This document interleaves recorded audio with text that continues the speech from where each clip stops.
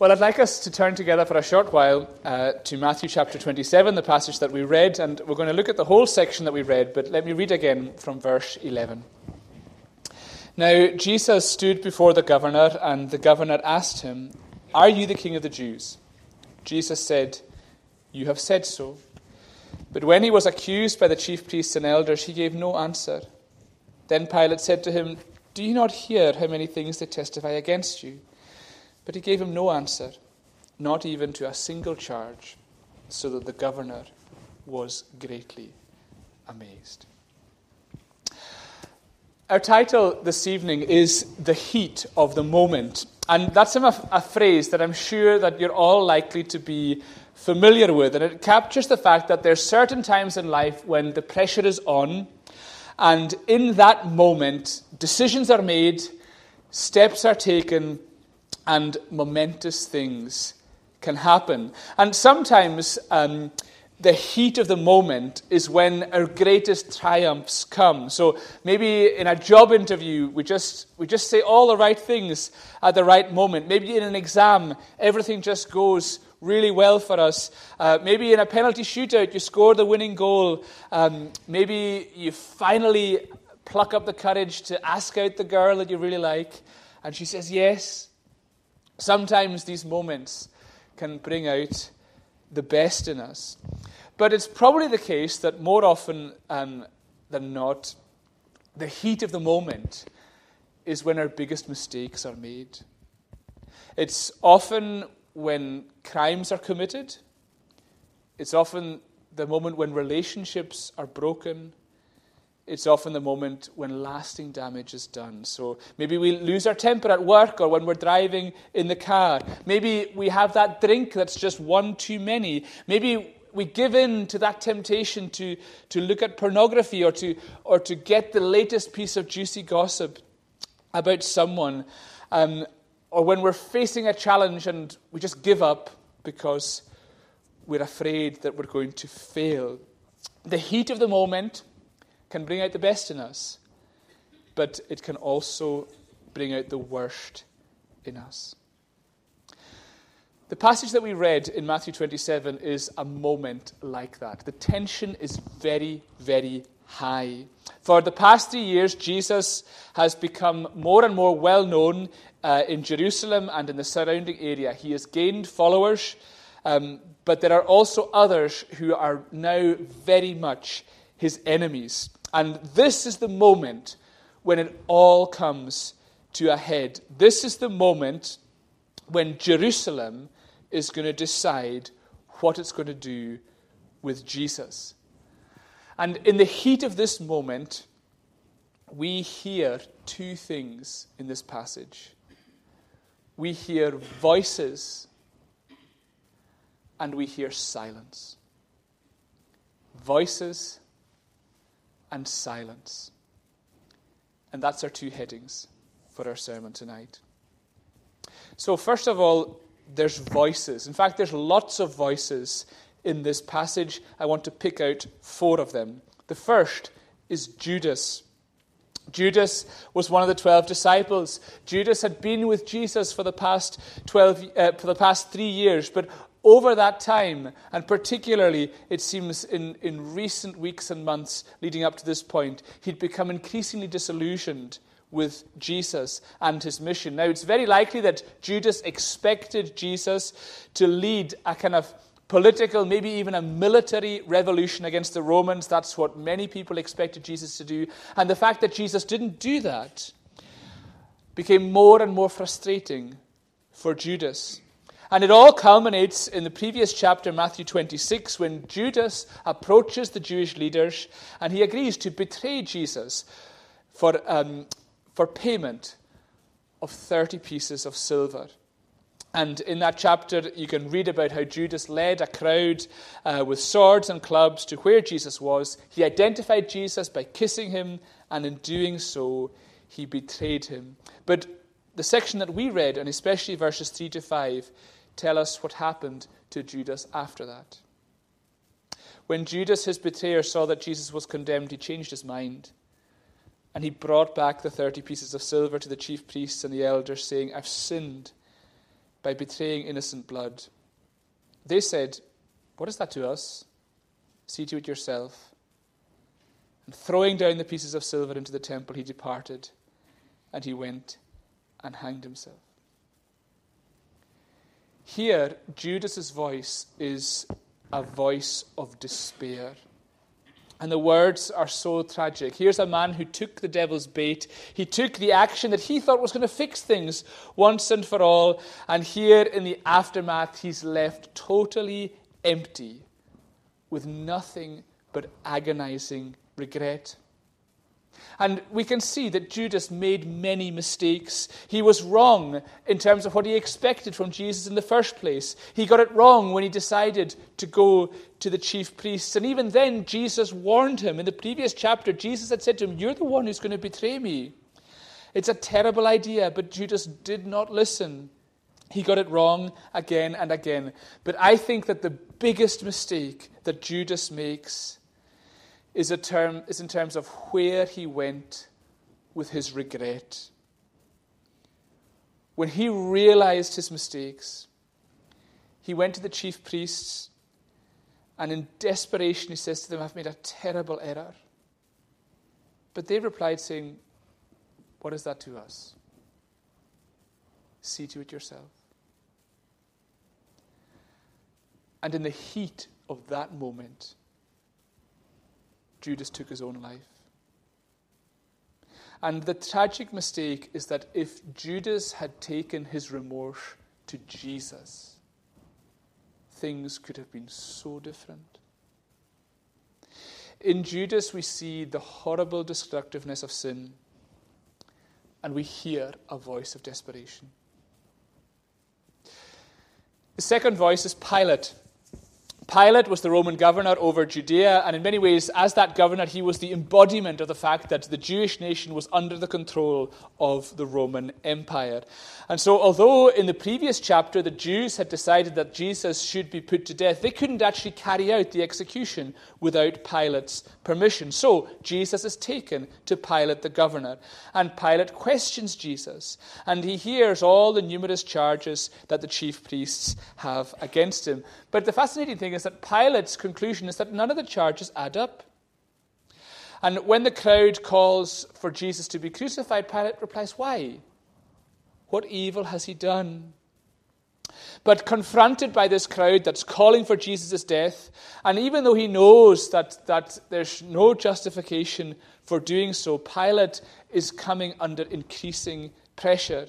He then gets a warning from his wife, and she says to him, "Don't have anything to do with this righteous man. I've suffered much in a dream." And in the heat of that moment, Pilate tries to claim personal innocence for himself. You see that in verse 24. When Pilate saw that he was gaining nothing, rather than a riot was beginning, he took water, washed his hands before the crowd, and said, "I'm innocent of this man's blood. See to it yourselves." And Pilate, like so many other people in history, was trying to claim a position of neutrality, trying to say, "Look, this has nothing to do with me. I am innocent of this." But that neutrality is a myth, because when Pilate is supposedly having nothing to do with Jesus, in effect, he is condemning him. He releases Barabbas, scourges Jesus, hands him over to be crucified. And I think you can think of this almost in terms of traffic lights. I think that Pilate's own instinct was that he wanted to put a red light on everything that was happening, because he didn't think that Jesus deserved to die. He didn't want it to happen in many ways, and I think deep down he wanted to put a red light in front of the whole thing. But with the pressure that he was under, he thought he could make the light amber. So it's kind of like in between. It's not really his problem. He's just, handing over responsibility. He probably thought, well, I'm just offering an amber light. But in reality, it was Pilate who set the light to green. Because the moment he said, "See to him yourself," he gave them permission to crucify him. Pilate was desperate to avoid a decision about Jesus. He wanted to hide behind claims of neutrality, but in Pilate, we see that kind of neutrality is a myth. We hear the voice of someone trying to escape responsibility. The third voice is the crowd. In these verses, we see how the crowd gathered before Pilate, and they were given the choice between Pilate releasing Jesus or releasing this notorious prisoner called Barabbas, and they chose the criminal. And when asked by Pilate what they wanted to do with him, they cried out repeatedly, "Let him be crucified." You see that in verses 20 to 23. And the contrast is astonishing because just a week earlier, Jesus had entered Jerusalem. The crowds had been breaking off palm branches. They'd been laying their clothes down on the ground, and they'd been shouting out, "Hosanna! Here is the King. Hosanna to the Son of David. Blessed is the one who comes in the name of the Lord." Now, the crowds of Jerusalem are shouting, "Crucify him." And here we have the voice of popular hostility. The crowd is fired up, and together they're united in saying that they don't want anything to do with Jesus. They want him dead. And in doing that, they are convinced that they're doing the right thing. And that's why in verse 25 they say, "His blood be on us and on our children." They're not saying that because they're nutters. They're saying that because they're convinced that they're right. To them, Jesus is a major problem that needs to be got rid of. And they'll gladly assume responsibility for that. And because it's a crowd, the voice seems so strong. There's so many of them. And everything seems so convincing. Everybody's saying it. And there's this kind of, as is often the case in our experience, there's a kind of security and a safety in following what the crowd is saying. But there's a crucial thing you have to notice in this passage. We've got this massive crowd. They're all shouting the same thing with one voice. But the truth is, this is not really the voice of the crowd at all. The crowd's voice is actually the chief priest's voice.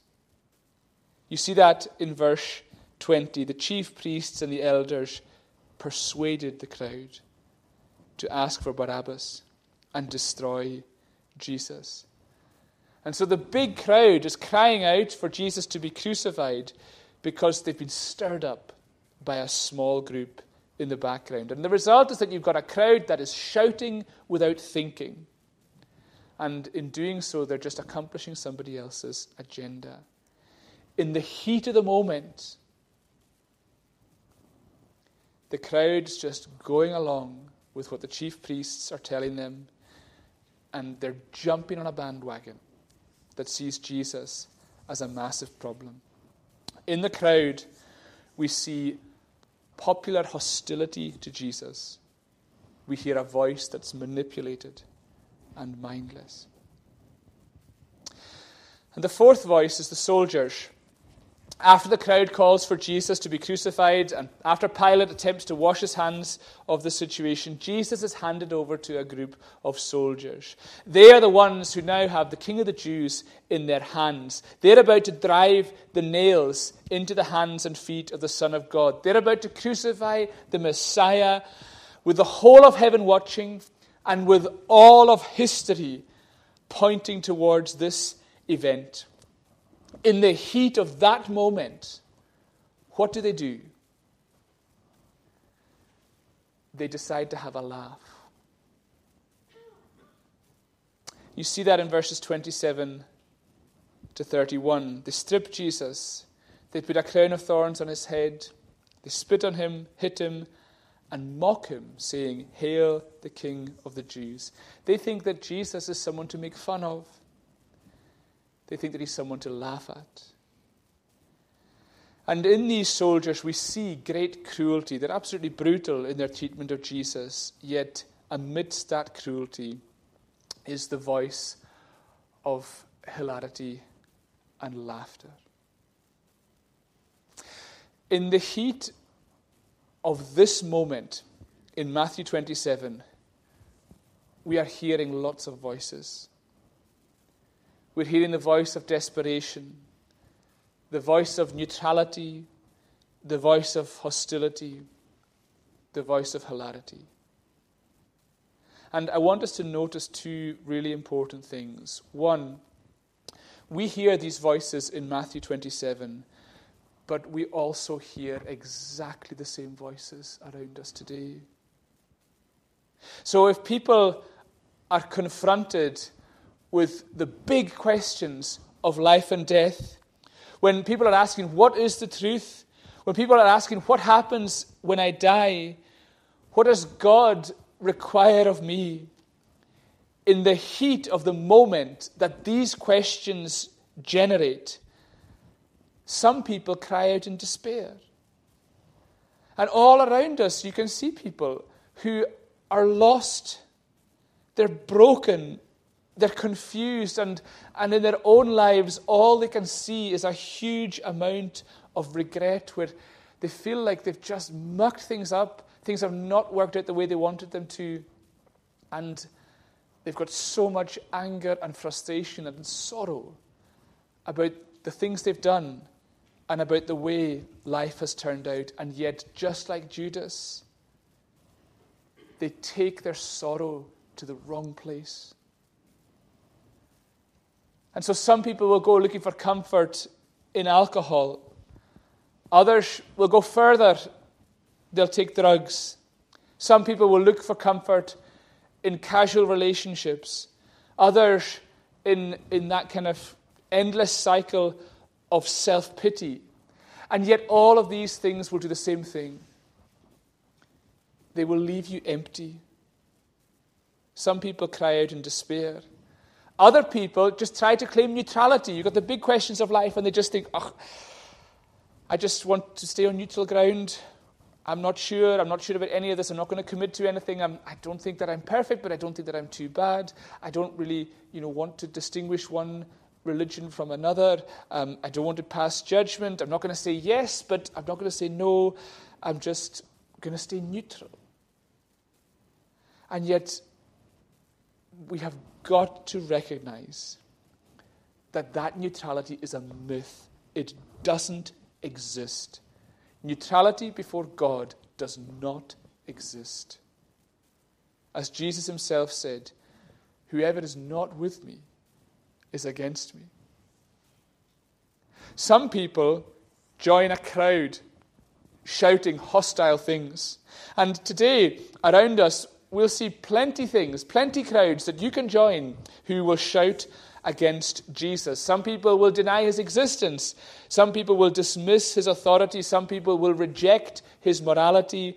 Other people will just see Jesus as a huge problem. But the same thing happens today as happened in Matthew 27. That hostility is mindless. And all too often, the crowds don't think about these things. They just follow what somebody else is saying.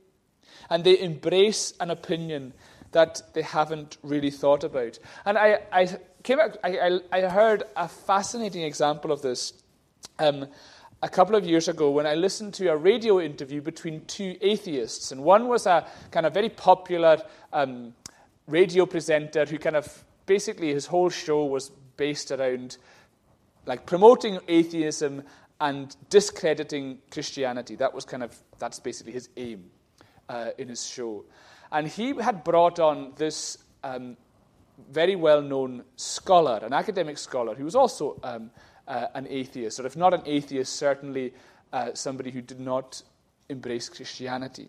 And I think the idea was that they were going to have, I think the popular presenter thought, well, here's a really smart expert. We're going to get him on, and we'll talk about a whole pile of stuff that will just undermine Christianity.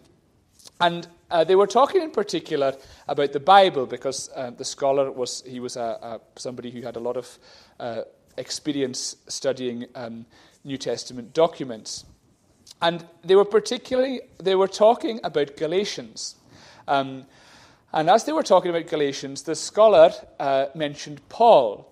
And the radio presenter immediately butted in and said, yeah, that's assuming Paul wrote it. And the presenter was trying to sort of say, the Bible says Paul wrote it. I mean, we don't even know that if he wrote it. And so he was trying to just add fuel to the fire as this scholar discussed Galatians and discussed Paul. And he was like, assuming that's if Paul even wrote it. And the scholar, who wasn't a Christian and may well even have been an atheist, said, absolutely nobody who has any scholarly awareness of the New Testament doubts that Paul wrote Galatians. And it was so fascinating because here you had somebody who wasn't a Christian, but yet he was like, you're just talking absolute rubbish.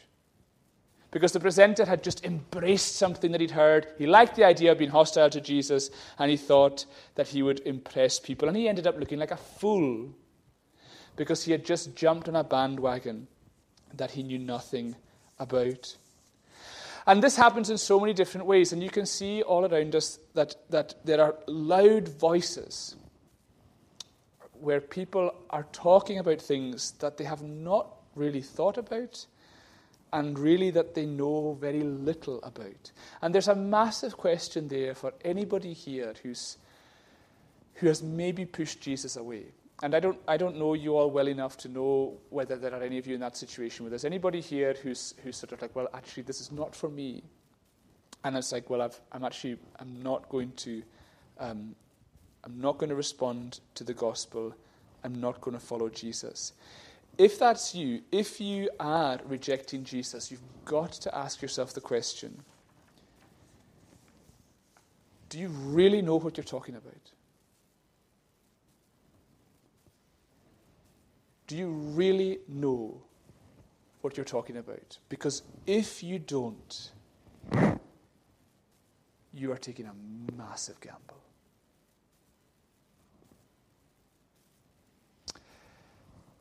But perhaps most of all, around us we see that in the heat of the moment that's generated by life's big questions, people respond by trying to laugh it off. So Jesus is laughed at here, and Christianity has been the butt of jokes ever since. And people just want to move on to the nearest distraction as quickly as they can. And instead of taking the gospel seriously, they'll just make a joke about it. And you'll hear Jesus' name taken in vain far, far more than you'll hear Jesus' name spoken about with reverence. And it's so interesting. I heard someone talking about that. They were speaking to a little boy, and she was telling the wee boy about Jesus. And he said, you shouldn't say that word. Because he had thought that the only times he had been exposed to the name Jesus was people taking his name in vain. And he'd been told, don't say that word. In other words, don't do what everybody else is doing. And what the wee boy didn't realize was there's a really good way to talk about Jesus. There's a really positive way that we can speak about him. And that's just because all around us, we have massive crowds laughing at Jesus. I want to ask you, do you hear these voices around you? The voices of despair, of neutrality, of hostility, or of hilarity? Do you hear those voices amongst your classmates, amongst your colleagues, amongst your friends? But maybe even more importantly, in the heat of the moment,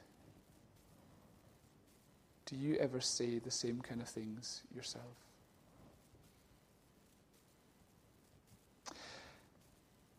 We hear these voices around us. That's the first thing I want to notice. Second thing I want to notice under the heading of voices is that the voices we hear in this chapter are the voices of the humanity that Jesus came to save. That humanity is one that has repeatedly messed up in the heat of the moment.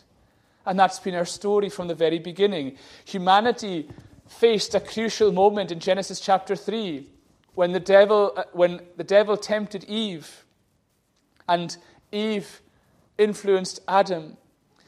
And in that crucial moment where humanity had the choice between obeying God and rebelling against him, in the heat of that moment, We chose rebellion. And ever since, humanity has been making mistake after mistake in the heat of the moment. And yet that is exactly why Jesus has come to save us. Jesus has come to save those who are utterly desperate. And if that's you, if you feel broken and full of regret, Jesus has come to heal you. He's come to bind up every wound in your life and in your heart. He's come to love you forever. Jesus has come to save those who want neutrality. If that's you, if you're longing for that place where you can just have safe ground, where intellectually, morally, and spiritually things are just in the right place, well, Jesus has come to satisfy you. Jesus has come so that you can trade neutrality for eternal security. Jesus has come to save those who have been sucked in by popular hostility. And so if that's you, if you've spent your life jumping to the conclusion that Christianity is a waste of time, Jesus has come to save you. He's come to show you that the gospel is utterly brilliant news, and that the only crowd that will actually last is the family of God. And in that family, everybody is equal. In that family, every injustice is going to be put right. In that family, everybody is utterly loved. And into that family, everyone is invited. And Jesus has even come to save those who laugh at him. And maybe that's you. Or maybe that's been you. Maybe there's times when you maybe dismissed Jesus with a joke, or you've just looked for another distraction, or maybe you've gone on along with friends when they were making fun of the gospel or of Jesus. If that's you, Jesus has come to save you.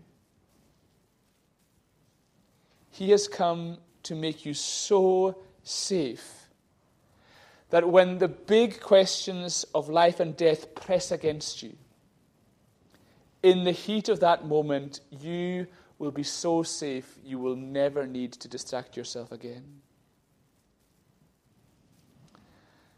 I look at myself and I can see that in the heat of the moments that life can bring, I have been all of these voices at one time or another. And I'm sure it's the same for many of you as well. These are the voices of the humanity that we're all part of. The incredible truth of the gospel is that it is this very humanity that Jesus has come to save. And that brings us to the second thing that we see in this passage, and we'll be a wee bit briefer with this. We see voices in this passage. We hear voices in this passage. We also hear silence. And there's an astonishing contrast between the many voices that you hear and the silence of Jesus.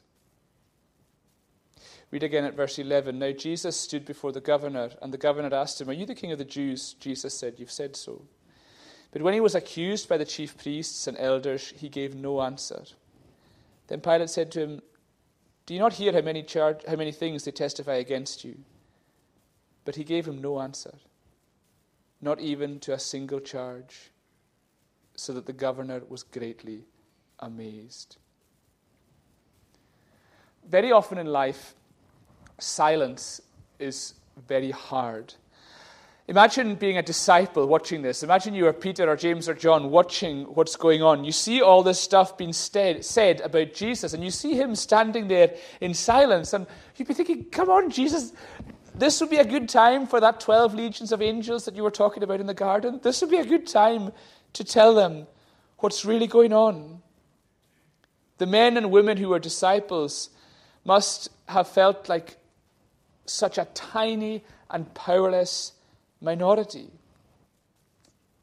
And Jesus just stays silent. And in any part of life, when it feels like God is silent, it can be really, really tough.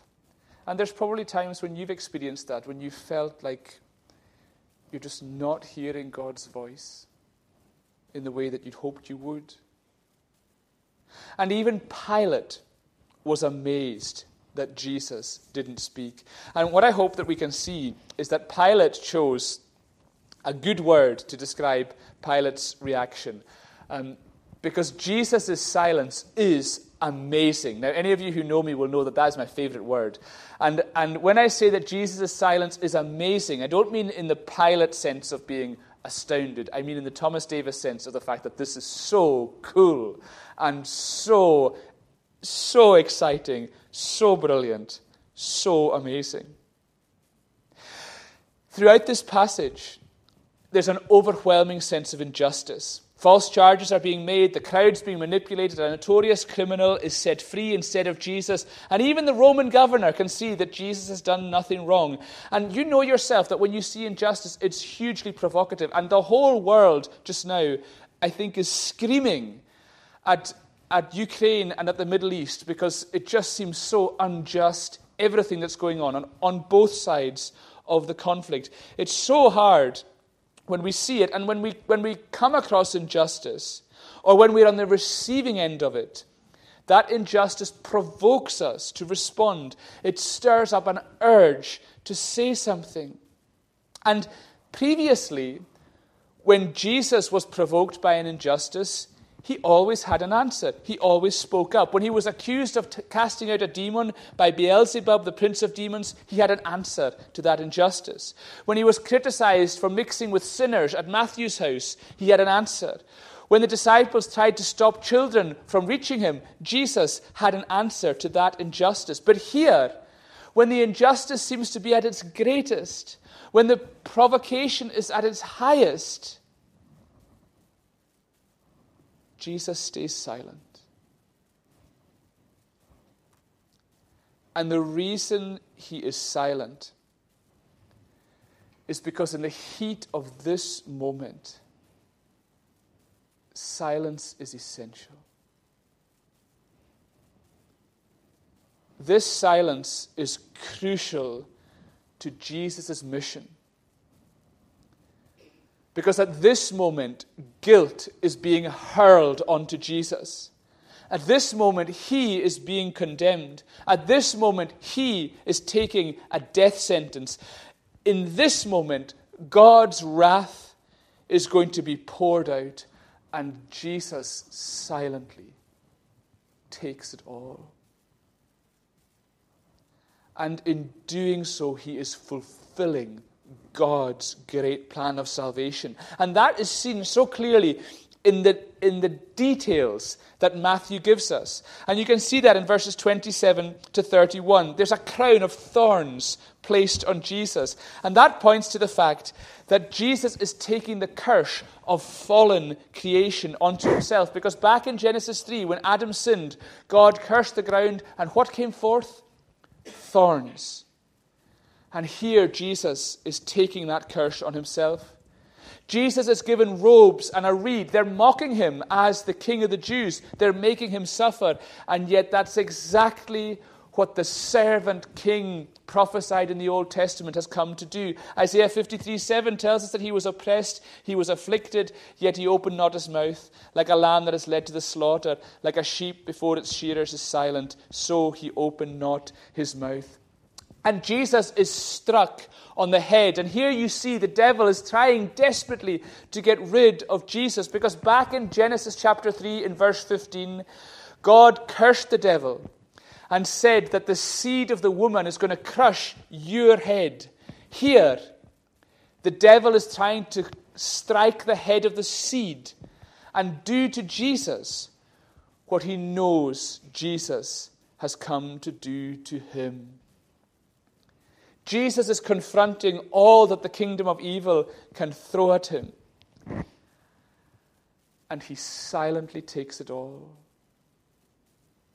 Jesus' silence is amazing. Because in that silence, he's fulfilling every detail of God's plan of salvation. There's three things I want us to notice before we close. Number one, in the heat of the moment, Jesus is never stupid. So often we are, so often I am. It's in the heat of the moment I've done the most stupid things in my life. That's when our plans are abandoned, when our intentions are forgotten. It's where our mistakes are made.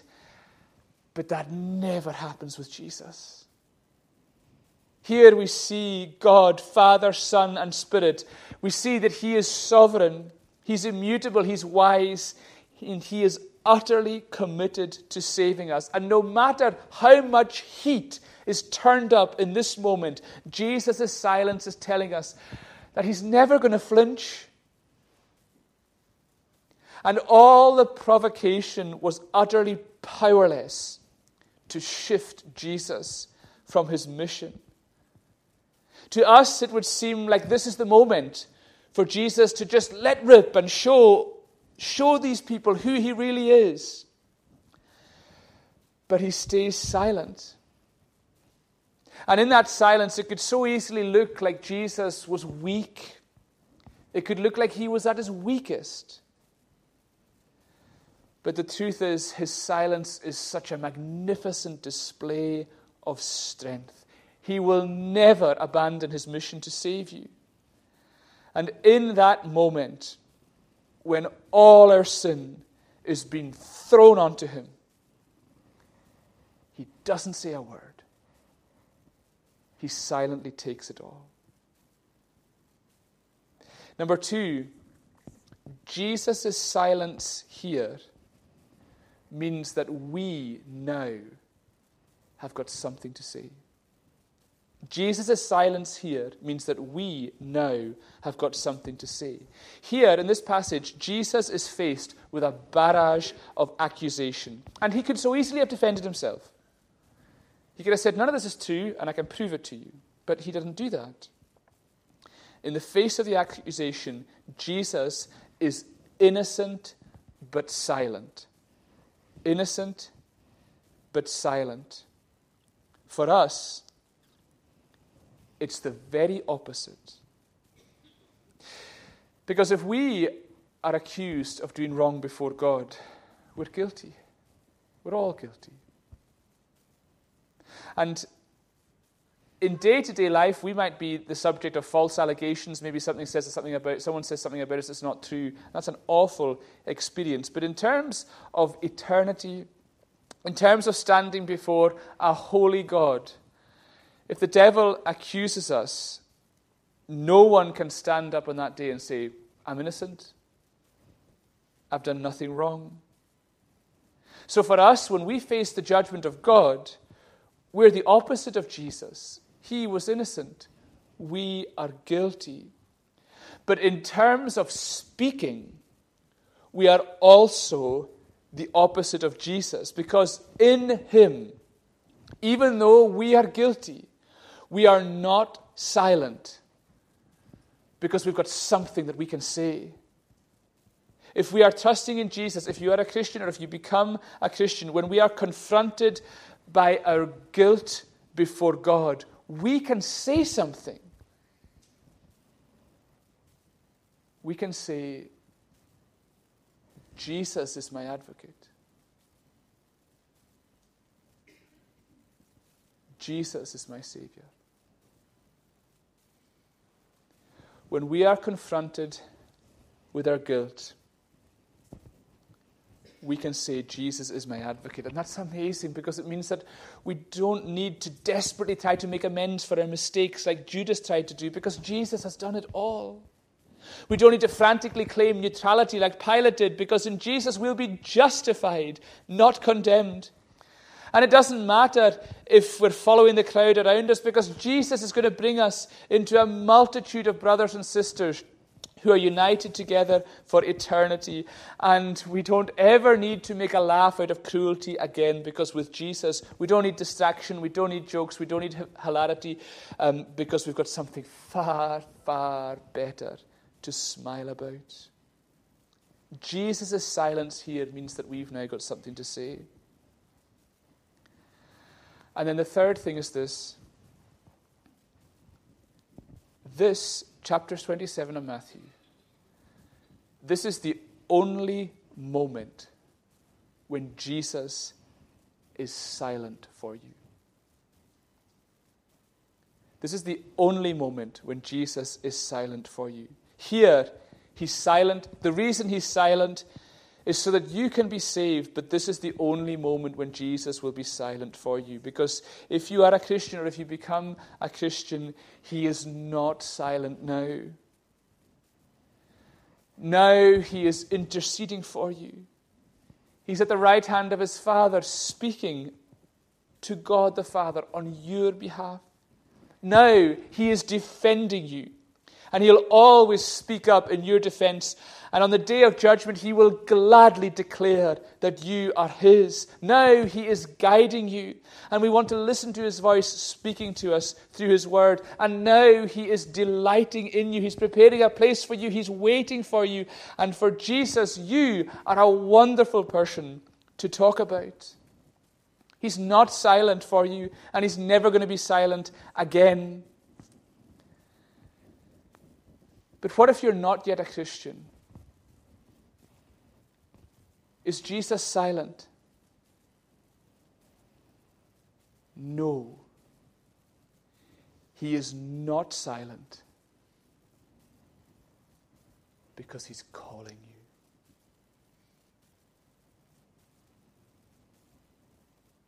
He's calling you again tonight to trust in him.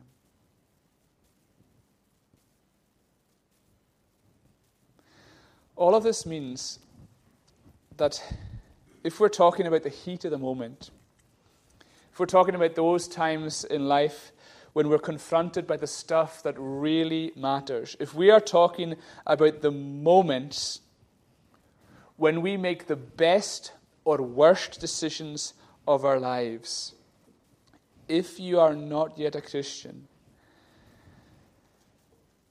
the moment that matters most is right now.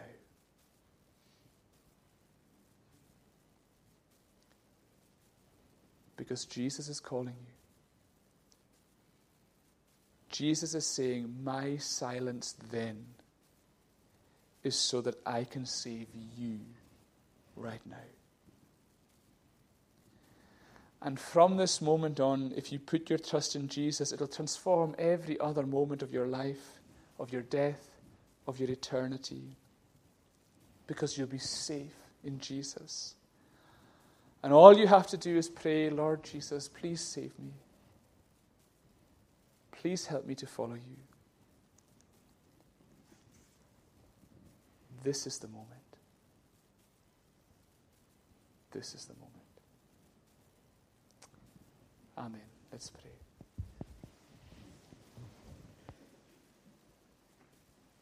Lord Jesus, we thank you for your silence. Your silence in front of the accusers. Your silence in front of Pilate. Your willingness to go to the cross for us. And we come to you with our weak and trembling voices. And we pray, Father, that you would save every one of us through your Son, our Lord Jesus. For every one of us here, please draw us closer to you. And for anyone here who's not yet come to faith, we pray that you would save us all, that you'd help us to follow you, and that we'd all hear your voice tonight. Amen.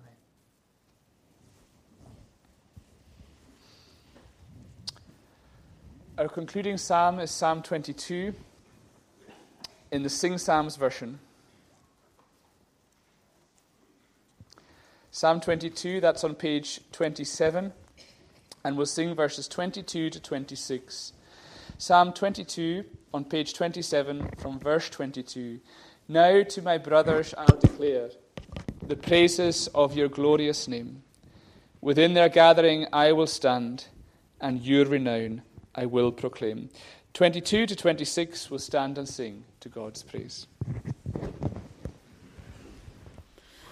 Now to my brothers I'll declare the praises of your glorious name. Within their gathering I will stand, and your renown I will proclaim. Praise him, all you that fear the Lord. Give honor to him, Jacob's race. All Israel's children worship him, bow down with awe before his face. He has not scorned the suffering which on the afflicted one is laid. He did not hide his face from him, but listened to his cry for it. You are the theme of all my praise. Within the great assembly, Lord, before all those who fear your name, I will fulfill my solemn word.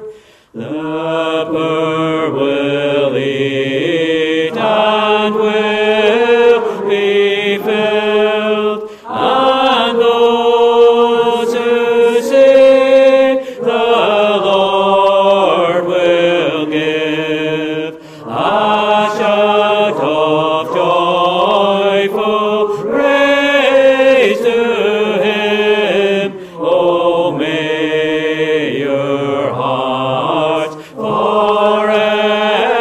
forever live. Just before the benediction, if I may, I had one more intimation I wanted to share, and that's that on Friday evening there's a big praise night in Carloway at 7:30, and we would love to extend a really warm invitation to you all. So it's this Friday evening, an evening of praise, music and singing. Roddy Cunningham is going to be speaking, and we would just love to have visitors from other communities. So you're all very, very warmly invited to that. And now, as you go into a new week, may the grace of our Lord Jesus Christ and the love of God and the fellowship of the Holy Spirit be with you all. Amen.